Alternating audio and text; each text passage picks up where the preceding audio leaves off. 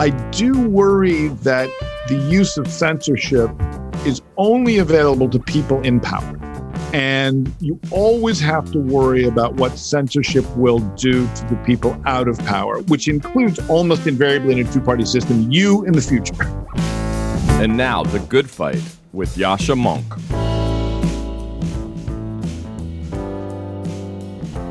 Today, I want to use this little spiel I always do at the beginning of a podcast to argue for a very simple principle. When you think about politics, you need to be guided by your own values, by your own principles, not by what you might say or what you might care about fits into the current narrative. I want to give two examples of this, one perhaps a little bit more trivial and one rather more important. The first is that it is often the case that terms which people use are appropriated by bad actors. But criticisms you might make are also echoed by people with whom you disagree. And in the phrase of what Emily Yoffe has quoted in conversation with me, 180ism, the tendency then is to take the opposite position. So if Donald Trump goes on about how bad Antifa is, the temptation is to start saying that perhaps actually Antifa is all right. And when people are using phrases like cancel culture in obvious bad faith, when Fox News crows about it in inappropriate contexts all of the time, or Andrew Cuomo says that for him to resign over serious allegations of sexual assault would be to give in to cancel culture, the temptation is to think that anybody who worries about the illiberal atmosphere in our intellectual life at the moment, who worries about some of the witch hunts that are going on, is somehow on the side of Fox News or of people like Andrew Cuomo. That is a mistake. You can oppose both Antifa and some of the people who make ridiculous claims about it. You can think that Andrew Cuomo should, if the allegations against him turn out to be well-founded, resign, and yet believe that we should worry about the ways in which people are often being cancelled for ridiculous reasons or without strong evidence. Now that brings me to the most important point. In politics, it is really easy to care about victims when they fit into your narrative and not to care about them too much, to minimize the suffering or simply to shut up about it when it doesn't easily fit into your narrative. Over the last months, people have been strangely and shockingly quiet about the terrible violence against Asian Americans, in part because there seemed to be some evidence that a lot of the perpetrators may have been Black. Well, now, this past week, after the terrible mass shooting of Asian American women in Atlanta, some of the people who talked about anti-Asian violence in the last months have gotten rather quiet, and some of those who didn't say anything about it, or who tried to shoehorn it into a simplistic narrative of white supremacy when that didn't seem to fit, are suddenly talking about it.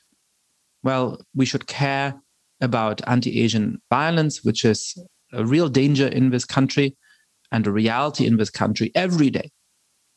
Whichever side of a political spectrum it seems to serve in quotation marks, whatever easy narrative it does or does not seem to fit in. Don't let these kinds of partisan considerations determine what you stand for and who you stand up for.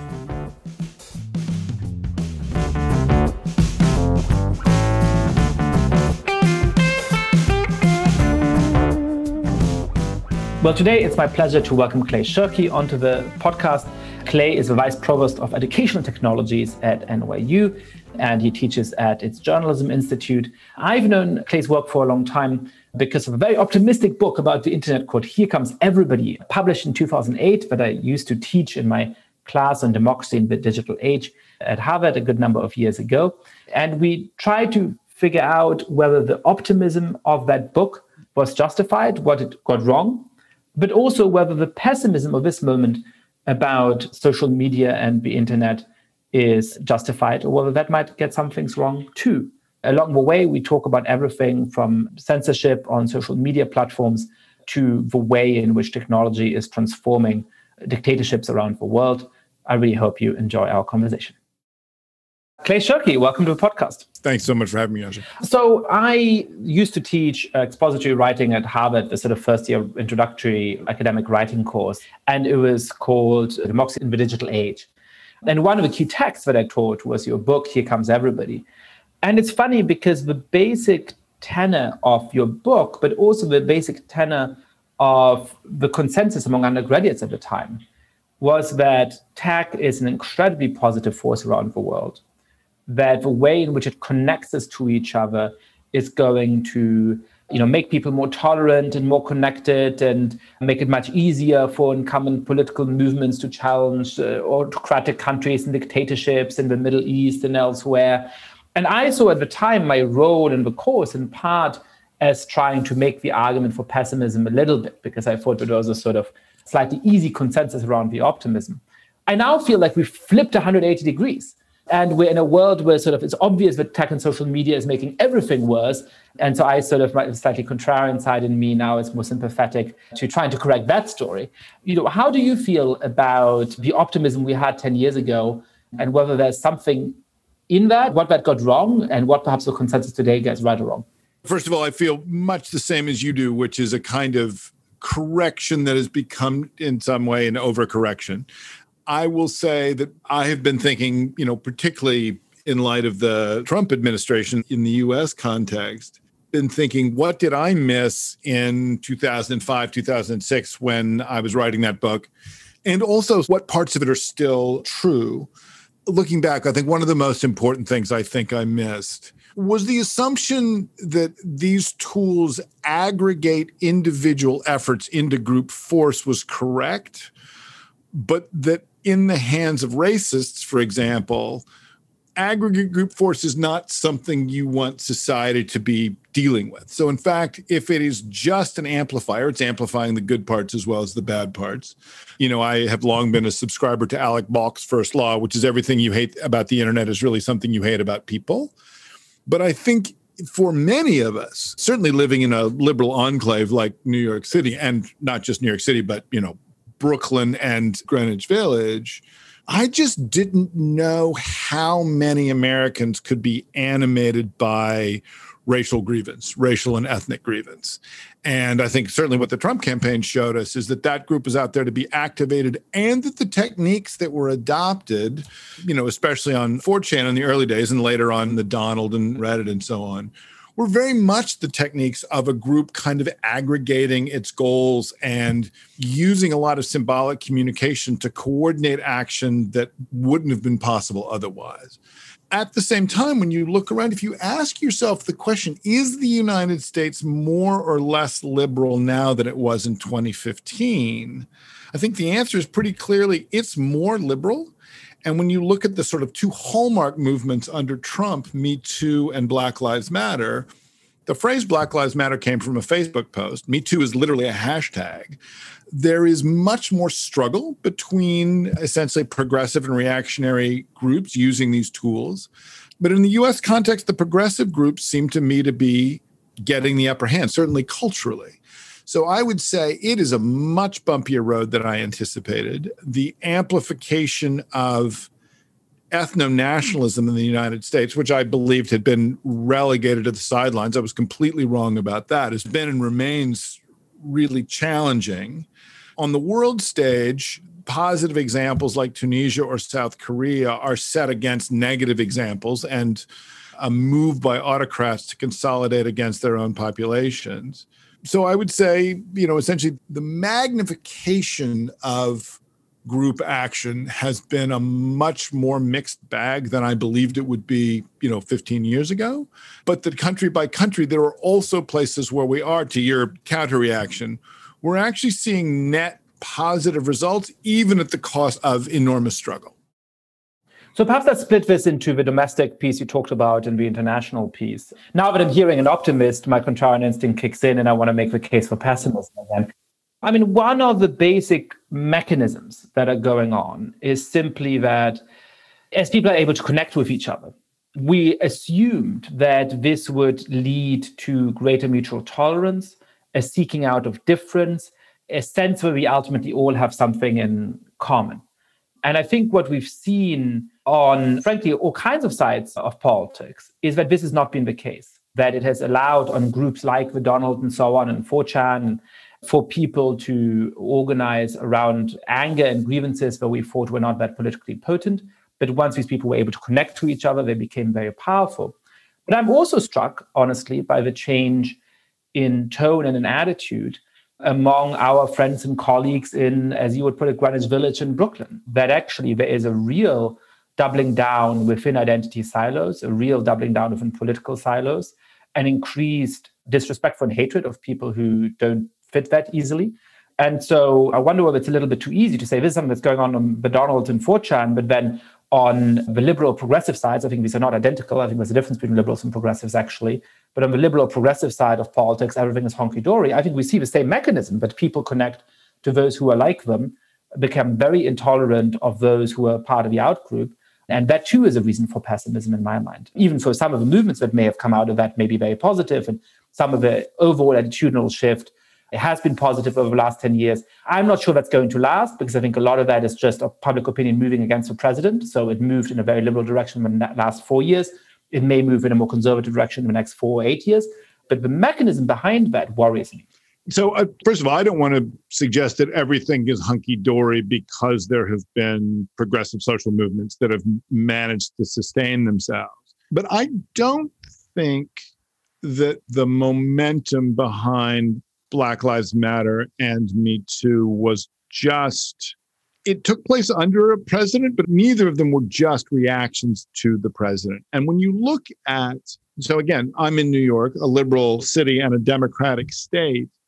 Our governor is under enormous pressure right now for the kind of behavior that would 5 years ago not even have been reported on, much less be seen as a threat to his presidency. And that's happening after Trump has been removed and in a state where he's a Democratic governor in a majority Democratic state. So I don't think that we're just seeing cyclic and counter-cyclic movement. I think that both Black Lives Matter and Me Too have made changes that are likely to continue. And I take your point that they may be more accelerated when you have someone you can be as oppositional to as you can be with Trump. But I may be more optimistic than you that this isn't just a sine wave that goes inverse to the leader of the country. To the question of intolerance on the left and right, I heard you also trying to balance the kind of, you don't want to both sides do it equivalence, because that's obviously not true.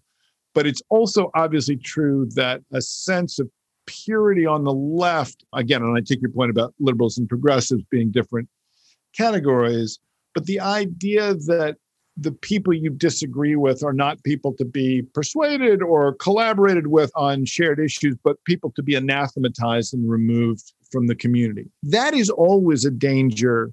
Any place that makes it easier to form an in-group necessarily makes it easier to identify an out-group. And that is, I think, something that wasn't as clear. Again, thinking back to mistakes I made in the middle of the first decade, the relative power of groups assembling on the internet was so much about power inside the group, like the pro-anorexia kids that I wrote about in the book. It's obviously a negative example, but it wasn't a negative example that then became part of the larger political frame of society. But the power of in-groups to now identify and punish out-groups is larger than it was. And that's a danger on all sides. That is, as you say, that is much a danger on the liberal side as on the conservative side. It looks to me right now like the conservative purity test, or the Republican purity test, I should say. The Republican purity test for basically fealty to Donald Trump and that rough coalition of ideas is much stronger than on the liberal side, that there's always going to be sort of Democratic Socialists of America versus anarchist kind of stuff. And that was famously true of vociferous Marxist movements since Marx. But even given that, there do seem to me to be movements that are better at making common cause with one another across shared interests without devolving into pure purity tests. And Occupy, I think, was the sort of harbinger here, where generally having identified the locus of trouble in American society as the financialization of everything, allowed a whole constellation of groups to come together. And some of them were problematic. The LaRouche people, the anti-Semitism and so forth that was on view in Zuccotti Park was somewhat problematic. But it never swamped the larger message.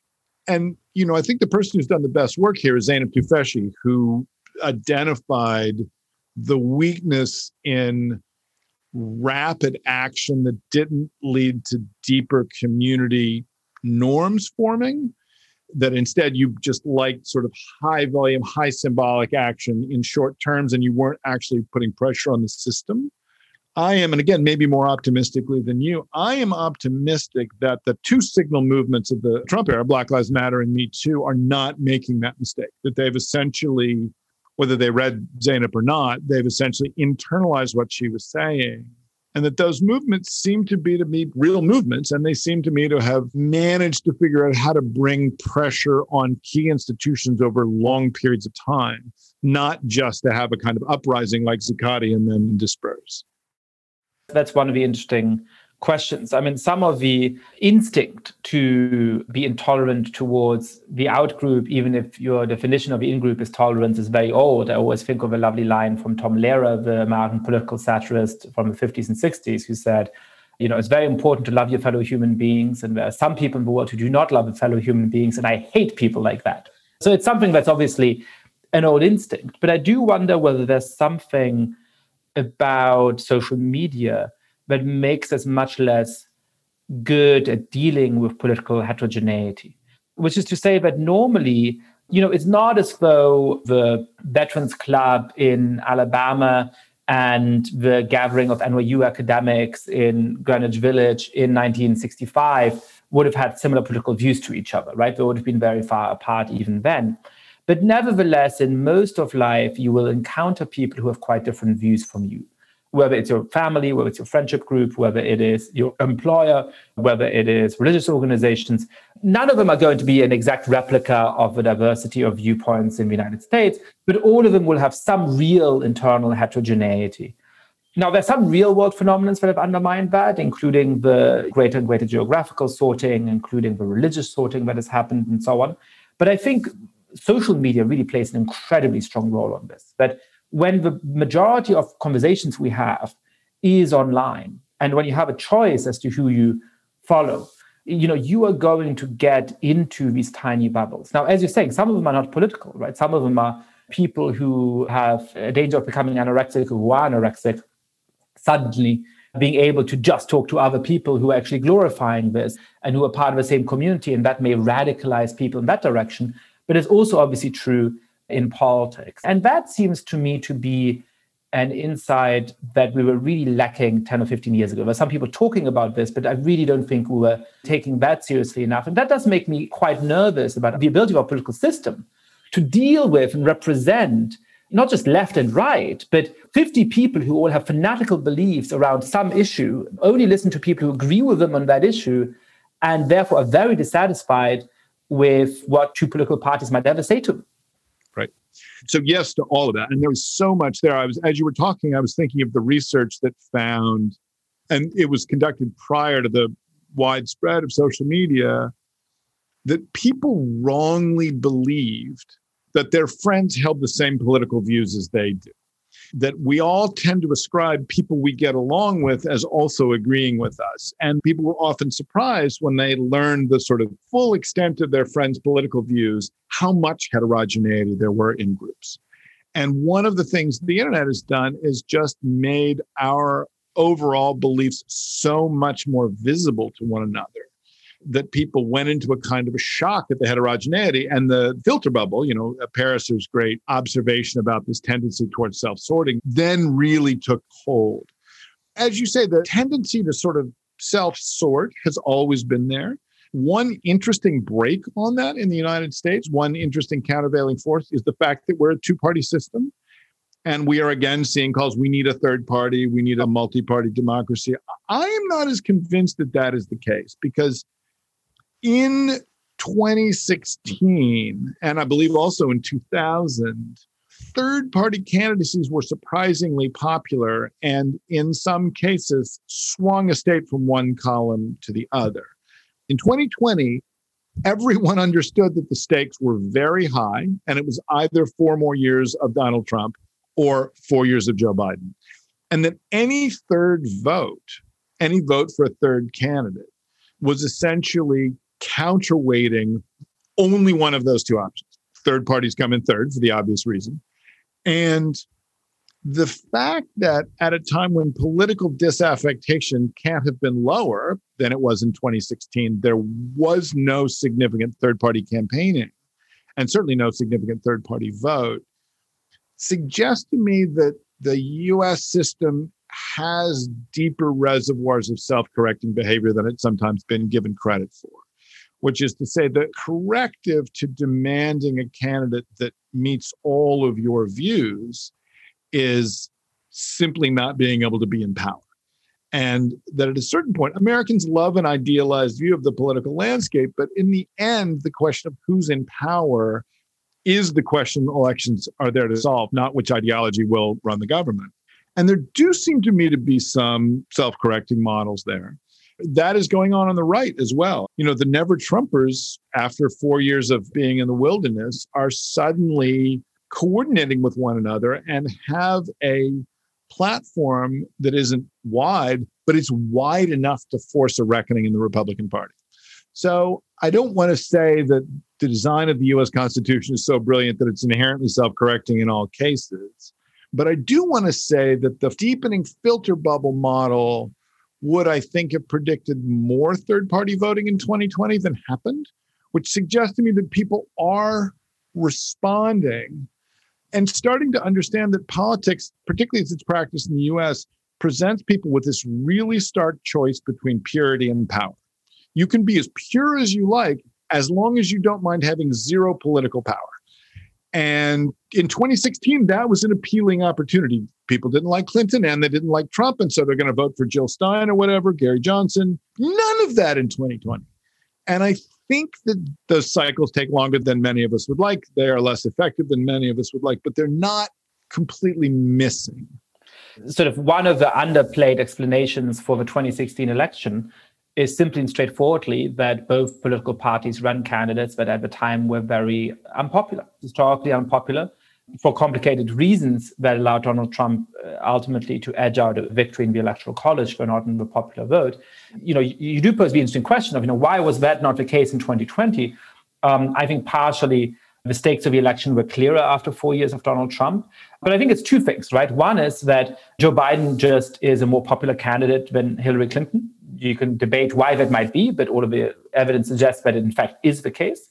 And then two, of course, Donald Trump had managed to consolidate his support among traditional Republican voters over those 4 years. So a lot of the people who did vote for Gary Johnson or for Evan McMullin in 2016 sort of quote unquote came home to the Republican Party, even though Donald Trump was still on the ticket. And that sort of, I think, helps to explain this. By the way, that I think undercuts some of the explanations for Donald Trump's victory. I mean, people who are saying that this is all sort of for the worst possible reasons that he won in 2016 don't reckon enough with the fact that he wasn't actually that popular candidate. And that makes me a little bit more hopeful than most people are for the ability of the Republican Party in 2024 to choose somebody who I'm very unlikely to vote for, but who hopefully represents a much more sensible traditional conservatism than Donald Trump does.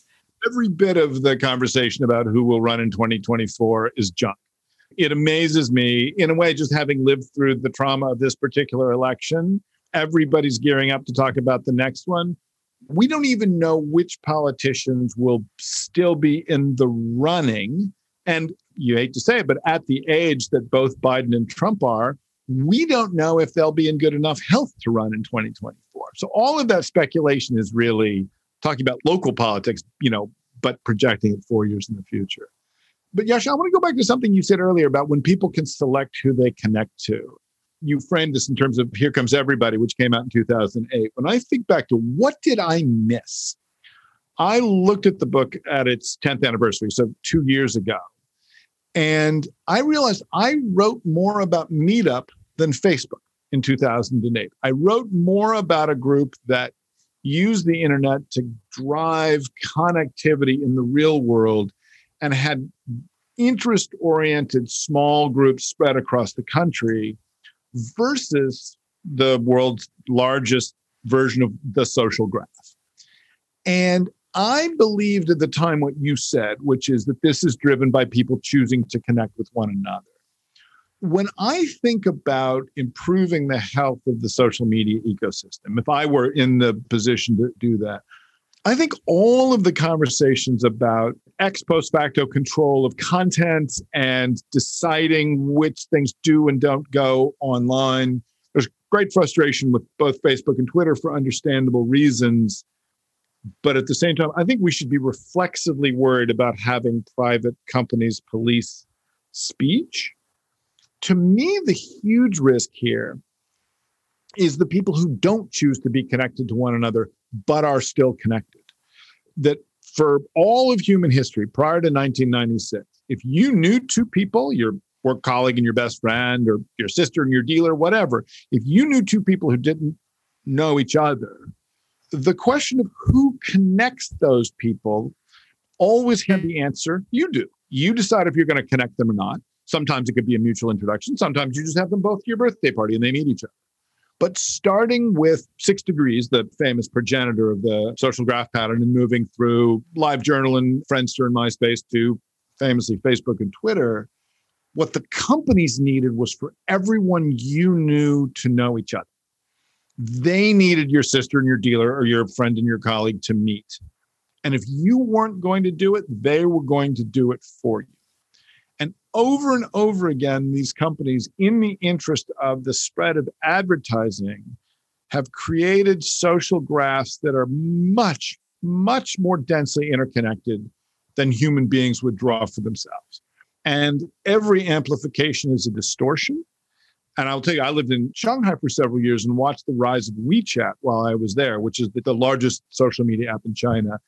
It is roughly Facebook, Instagram, and WhatsApp in one package, although that, in a way, undersells its importance. It's an astonishing piece of software. But one of the things that WeChat does not do is it does not introduce my friends to each other unless I initiate that.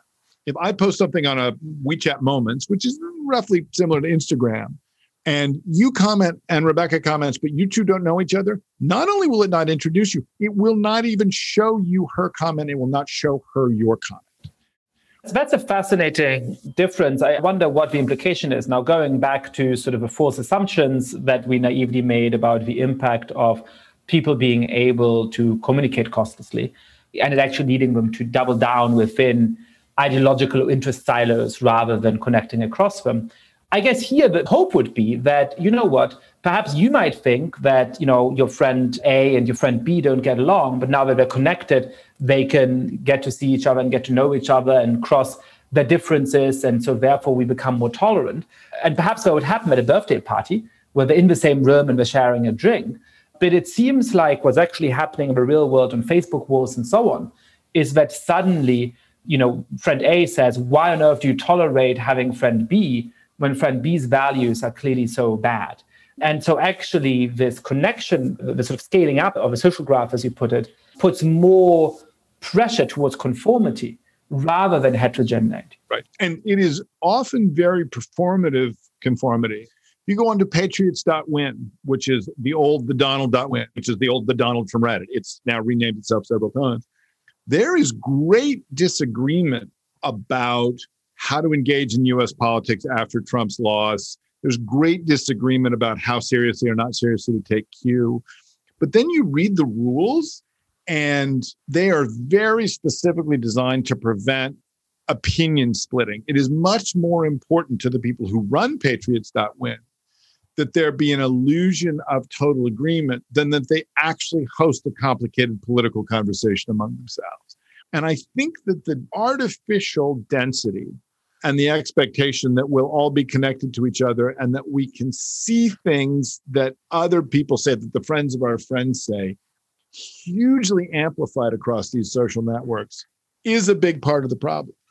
If I could do any two things to Facebook to make it a more humane and less politically horrifying environment, I would reduce content sharing and link recommendation among people who don't know each other, which would be hugely damaging to their advertising business. I'm not saying that they can do this because they're committed to essentially pushing a literally superhuman level of content spread onto poor, hapless human beings. And the other would be to slow things down. If you added 1/10 of 1 second in the propagation speed every time a link or an image was shared, no one would notice under a threshold of 1,000, right? If you and 1,000 of your friends are going to look at something, everybody gets it at basically the same time. But if it gets to 1 million, it slows down. And viral content, it isn't just a question of do a few people see it or do a lot of people see it. Every time media speeds up, it becomes more emotional because our emotions react faster than our intellect. Not exactly by design, but that's the way that humans have adapted. The flip side of that is if you slow down the spread of content literally without regard to the message, and I mean just by a few minutes, in some cases a few hours, it will quite literally give people more time to think. To push back, for example, as happened after the bombing of the Boston Marathon, misidentification of Yes. the perpetrator, right? If it takes a few more hours to reach 1 million people, then it gives more time to people pushing back and saying, actually, we can prove that this wasn't this person or that we don't know. That's interesting. I'm now second guessing my favorite intervention, which is that I was struck when I started using Reddit a little bit, which I only did about a year or so ago.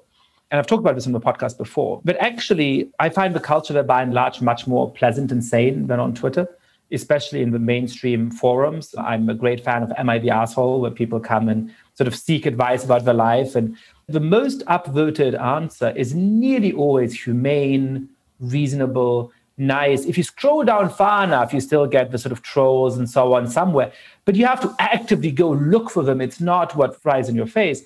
And the reason for that is very simple, which is that on Twitter, what surfaced is the content that is most controversial, where there's the most likes and the most hostile responses and the most positive retweets and the most negative retweets. That's what you're going to see, right?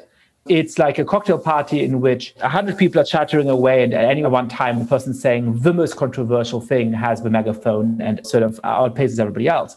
On Reddit, it's the opposite. So what determines whether you're seen is the delta, the difference between positive votes and negative votes. So if 2,000 people vote yes and 2,000 people vote no, the comment is not highlighted. If it's 1,000 people vote yes and 10 people vote no, that's going to be the top comment. And so I think that actually creates very nice communities by and large. Now, of course, and this is where I'm second guessing myself, it also then allows the rise of communities of people who may have very extreme views but are homogeneous amongst themselves. And then it also becomes very difficult to challenge the prevailing consensus in those groups. And that's a sort of secondary effect of that, right? So I guess the problem with that change would be that it would improve the mainstream conversation, but it also favors at the same time the rise of these much more extreme, smaller communities. And that is, in fact, what Reddit looks like. Most of Reddit is very, very pleasant. And then you go to some of the dark corners of it, and they're truly dark. Right. Anytime you're discussing censoring other people's views, there has to be, in my view, a degree of concern that you're creating a weapon that will be used against you. And I had this quite disorienting feeling. So we moved to Shanghai in 2014. When I left, the liberal consensus was foursquare against censorship of any kind. Trump was elected while I lived in Shanghai. I would come back in the summer, so I was completely divorced from the US, but I lived 48 weeks a year in Shanghai. When I came back in 2017, the consensus on censorship had shifted. And it shifted, I think, in huge reaction to the things like the Donald on Reddit. But I do worry that the use of censorship is only available to people in power.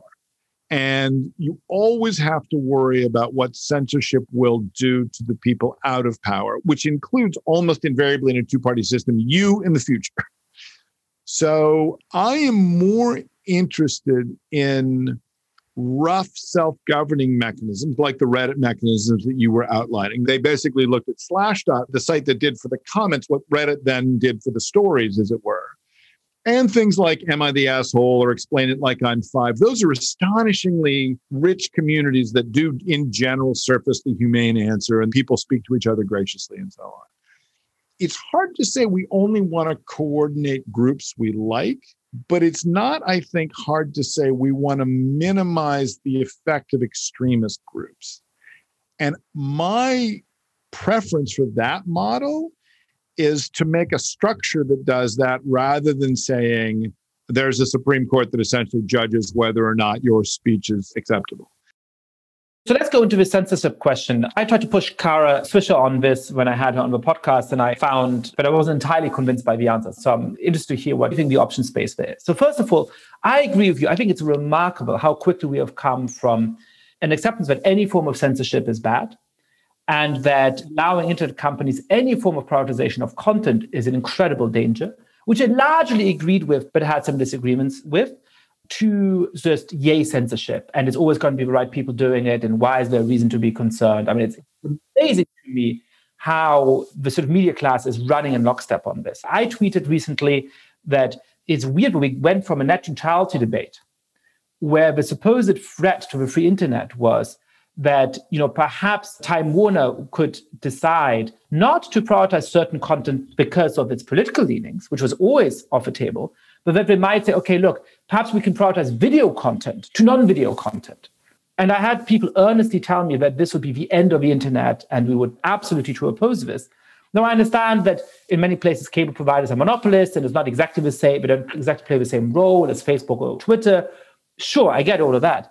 But now those same people are saying, censor anything I dislike, stop social media platforms so we dislike from being able to be accessed on app stores at all, kick off people we don't like from Twitter and Facebook. And there's no downsides to this. And if you worry about the downsides, then you sort of a weird reaction. It's very odd to me how that happened in 5 years. And one of the reasons that I worry about this is precisely that I don't see the good solution. I mean, the solution that we currently seem to have is simply a bunch of people in Silicon Valley making ad hoc decisions about what's acceptable and what's not, based in part by what goes viral and people shouting at them on their own social media platforms, which is not a good thing. The second alternative would be to have an elected government body making those kinds of determinations. That is not a live option in the United States because of the First Amendment, and I think would have real difficulties and normative problems in other countries too. And the third is that social media platforms sort of basically self-govern in some weird regulatory mechanism, like the Motion Picture Association that determines the ratings, right? So some industry sort of self-governing, that seems to be what people are moving towards. I'm also very worried about who's going to be making those decisions, what that's going to look like, and whether any incremental positive impact you get from that in removing some toxic content. And of course, there's a lot of terrible content that would be wonderful if nobody ever saw. But any incremental progress you make on that, you probably pay for very richly in the feeling of anger and persecution that it's going to spread in a lot of people. And there's always going to be mistakes. People will always know the examples on their own side when reasonable people are being unfairly banned. They will never perceive people on the other side who have been unreasonably banned to the same extent. And so you can have a situation where we're already approaching where everybody feels that Twitter and Facebook is biased against their political group. That seems to me like the worst possible world we can end up in. So tell me whether you think there is a case for any form of censorship, and if not, what's your case against it? Of course, there's a case for certain forms of censorship. What I worry about is what you were talking about earlier, which is the belief that the right people will always be doing it. Society will always need some way to say, this is beyond the pale, X is beyond the pale. In the United States, the example always brought up, the canonical case is child pornography, right? That we have a robust tradition of free speech, very high threshold for a priori banning of anything, and that child pornography fails all of those tests, and we will deal with it differently. The worry is that if the edge cases are allowed to infinitely expand to become the main case, then you have censorship as your move of first resort rather than last resort. So to me, the censorship regime that has gotten the least attention and is the most successful is ARBCOM, Wikipedia's Supreme Court. And Wikipedia remains a space where liberals and conservatives have to duke it out, and people across, many spectrums and many disagreements, but that's the politically salient one right now. to write an article that can describe the places where they disagree without trying to be the platform for settling the disagreement. It is daily astonishing that Wikipedia works. It's been astonishing since this time 20 years ago and remains astonishing. But the mechanism that Wikipedia developed for themselves says essentially, we will not censor, we will let people edit, and we will let the edit arguments play out, and we have these talk pages, and when things get past a certain point, then and only then will we intervene. We will intervene first to protect the page from an edit war, to let tempers cool off, and only in very, very rare, highly discussed cases will we say, we are taking this article down, we are banning this user. And who's the we in question? The we in question, interestingly, are Wikipedians, which is to say, people who have signed up to care more than average about Wikipedia as a system than about the content of any given article. It may be that there are no other systems where that self-nominating model can operate at a scale that creates isometric pressures. But there have been many cases. There's, famously Conservapedia, where people couldn't edit the article on evolution or abortion the way they wanted it to. So they went off to form Conservapedia. But the problem with Conservapedia is it doesn't reach the people who are undecided.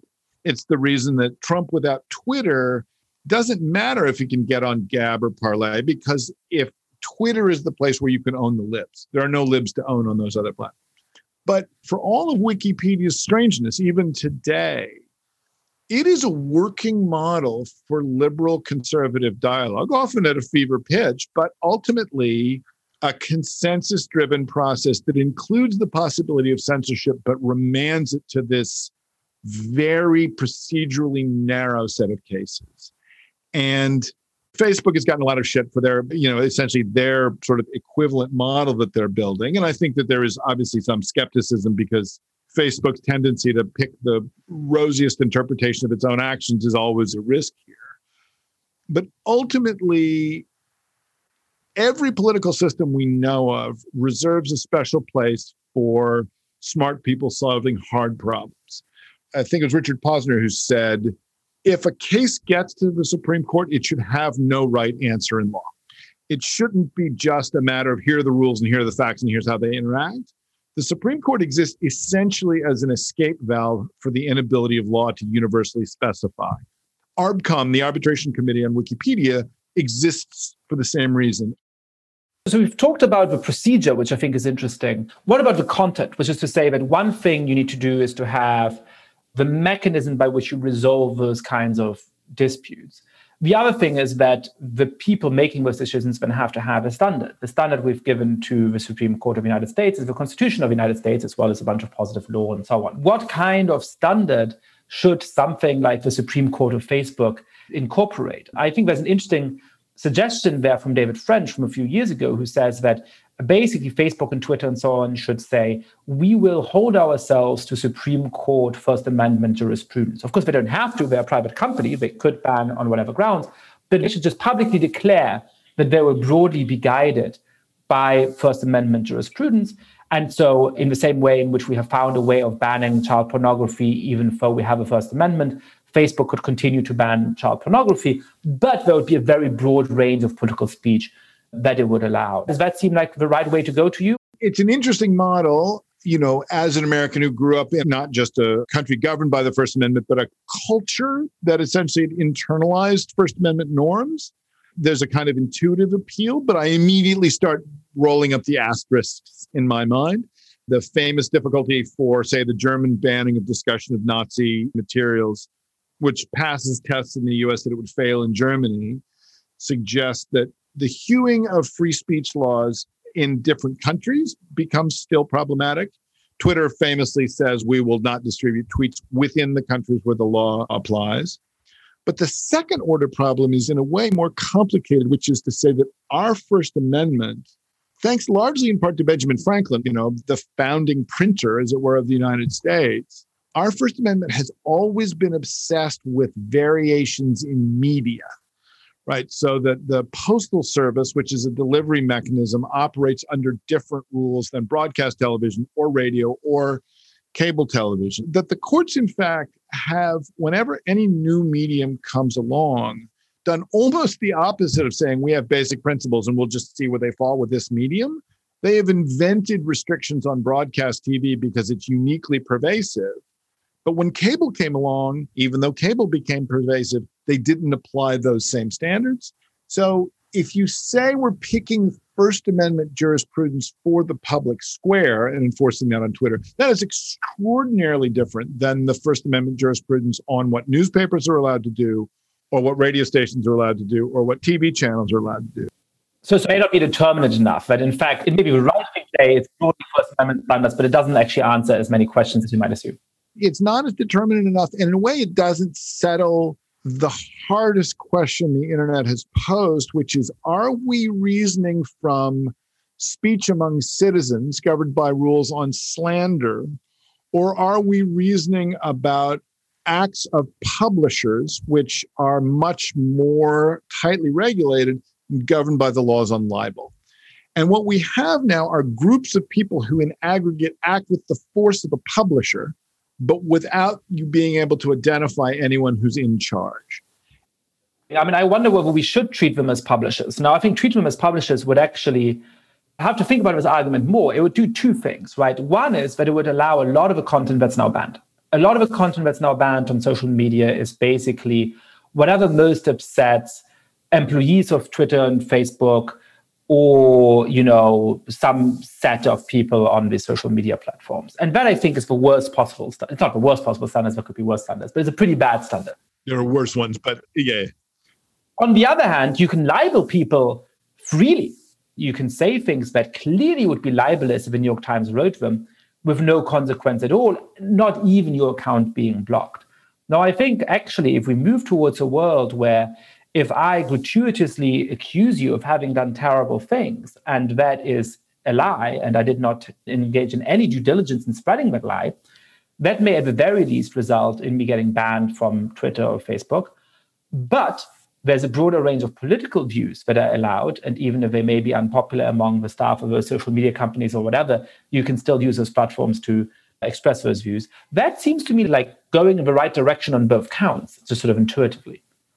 Look, that's entirely possible. My point about French's sort of just say you're in line with the First Amendment model is it doesn't solve the issue you were just raising, which is given First Amendment jurisprudence habit of treating different media differently, unlike civil law traditions like most of the European media jurisprudence, you still have to answer the question of how these things operate. Many countries have gone to a numerical threshold, right? If more than 1,000 people see it, you're a publisher in retrospect. And there are appeals to that. On the other hand, publisher-style rules were always enforced on a small number of companies who knew in advance that they were subjected to those rules. For a teenage kid to say something and then have it spread beyond their circle and then out into the wider world and suddenly be governed as if they were the New York Times, it seems like too much jeopardy to put to someone. Well, but I would distinguish between governed for the purposes of the things over which Facebook and Twitter have jurisprudence. When I'm saying we should adopt those kind of libel standards, that doesn't mean that they should suddenly be responsible for libel in the United States Supreme Court or in the actual court system and might have to pay millions of dollars. But what I am saying is that the standard decided to whether or not to block people or to suspend their accounts might be akin to First Amendment jurisprudence applying to publishers. Now, if the New York Times libels you, the New York Times will have to pay you a lot of money.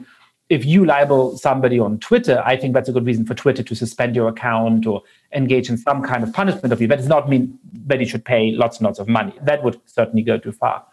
And where U.S. jurisprudence has often said, we need to create some kind of clarity about whether you know that you can be governed in advance by these rules. What you're proposing is a kind of fuck around and find out rule. I don't know if we're allowed to say this on this podcast, but a kind of fuck around and find out rule, which says, if you go after someone and you harm them by telling lies about them past a certain threshold, we're going to remove you even if you didn't intend to cross that threshold. Well, I don't know that we need a threshold. I think that, I have no problem with If you make serious accusations against somebody on social media, you need to have some kind of evidence and so on. Now, of course, the problem is how do you adjudicate that, right? I mean, in practice, it would be incredibly hard. I mean, libel cases in courts are incredibly complicated. And the idea that any arbitration committee would be able to figure out which of those kinds of accusations, many of which would be personal rather than political nature, are fair or not. The other thing, by the way, is a lot of the damage that's done to the social fabric in America by social media is not political. I think it is precisely somebody in some small town having beef with somebody else and putting terrible accusations about them on social media. And I think actually finding ways to govern that do create a real disincentive for just casually lying about people on social media in that way would do a lot to repair parts of the social fabric that are being harmed at the moment. The legal scholar James Grimmelman wrote about this in 2008. He saw this coming. He wrote a piece, I believe it's called Ghostwriting the Whip, but it was about the ways in which the Big Brother frame for social media, and he saw this early on, the Big Brother frame for social media was not the right frame. That in fact, the concern was not Facebook spying on you. It was privacy spills and violations committed by your friends. And that people are much more likely to be exercised about those issues than they are about, they're spying on me so that they can show me ads. It's the basic insight that the promise was that the internet would turn the world into a global village. Having lived in a small German village as a Jew growing up for part of my childhood, I was always very desperate to get into a city. And I think part of the problem with the internet is that it has, in fact, turned the world into a global village, with some of the positive, but also many of the negative aspects of village life, including the immense amount of collective social pressure, right? There's a million other things we could cover, but just towards the end of the conversation, I want to make sure that we cover the global aspect, which I teased at the very beginning. Well, there's two worries I have. So you said there's some positive examples like Tunisia and also many negative examples.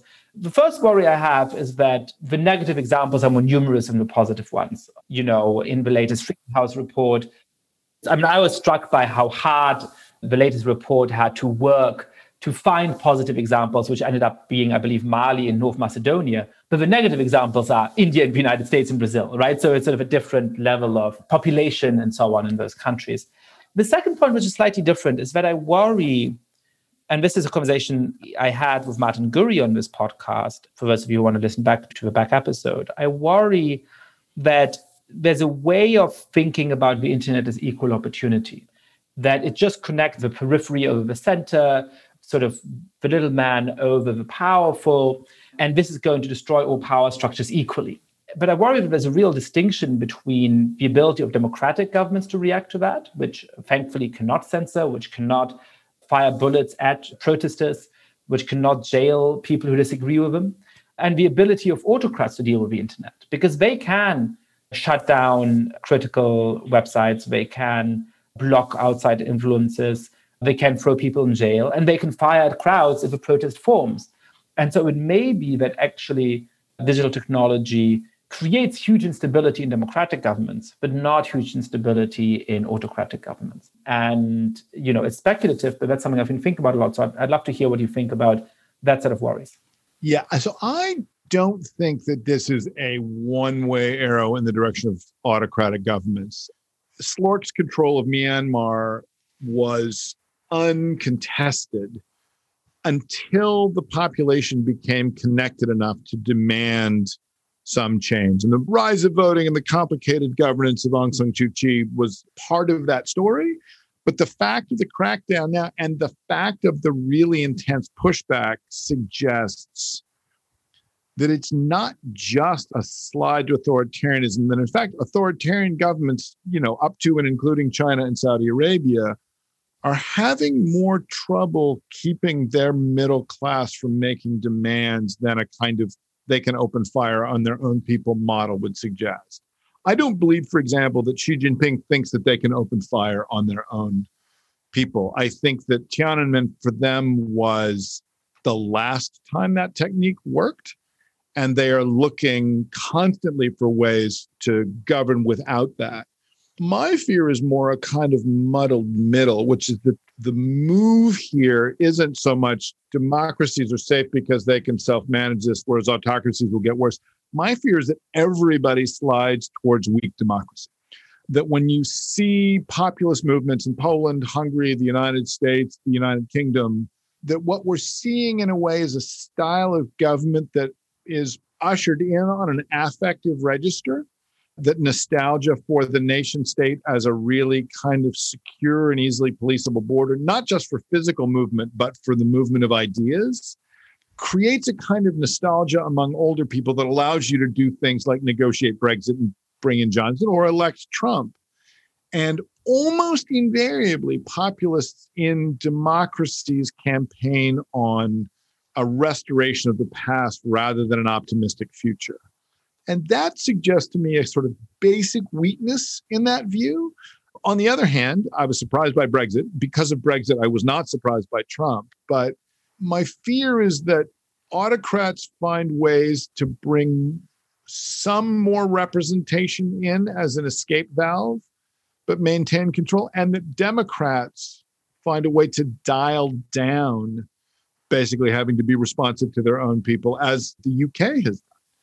And that's the worry. When I read the Freedom House report, I don't think broad slide into autocracy so much as I see this kind of some of the trappings of democracy, what Fareed Zakaria has called illiberal democracy, some of the trappings of democracy, but that the basic form of representation is eroded.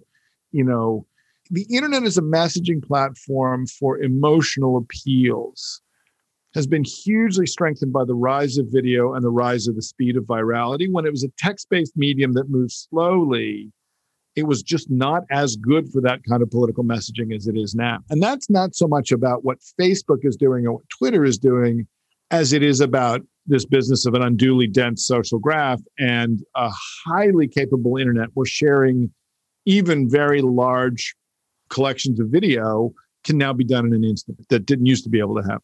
Yeah, that's very interesting. I've been talking with a colleague about the ways in which US democracy in the 21st century is, on certain counts, thankfully not on racial issues, starting to look more like 19th century America in terms of a hugely polarized political scene with no media that is seen as neutral in any way and jostling over the rules of the game in a more intense way than we've had for some big stretches of the 20th century. And thinking through the way in which social media has helped to influence that, I think, is really important.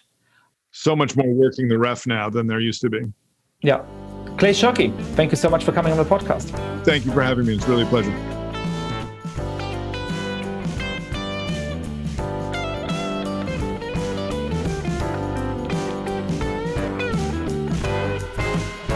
Thank you so much for listening to The Good Fight. Lots of listeners have been spreading the word about the show.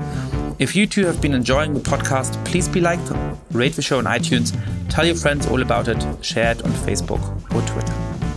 And finally, please mail suggestions for great guests or comments about the show to goodfightpod@gmail.com. That's goodfightpod@gmail.com.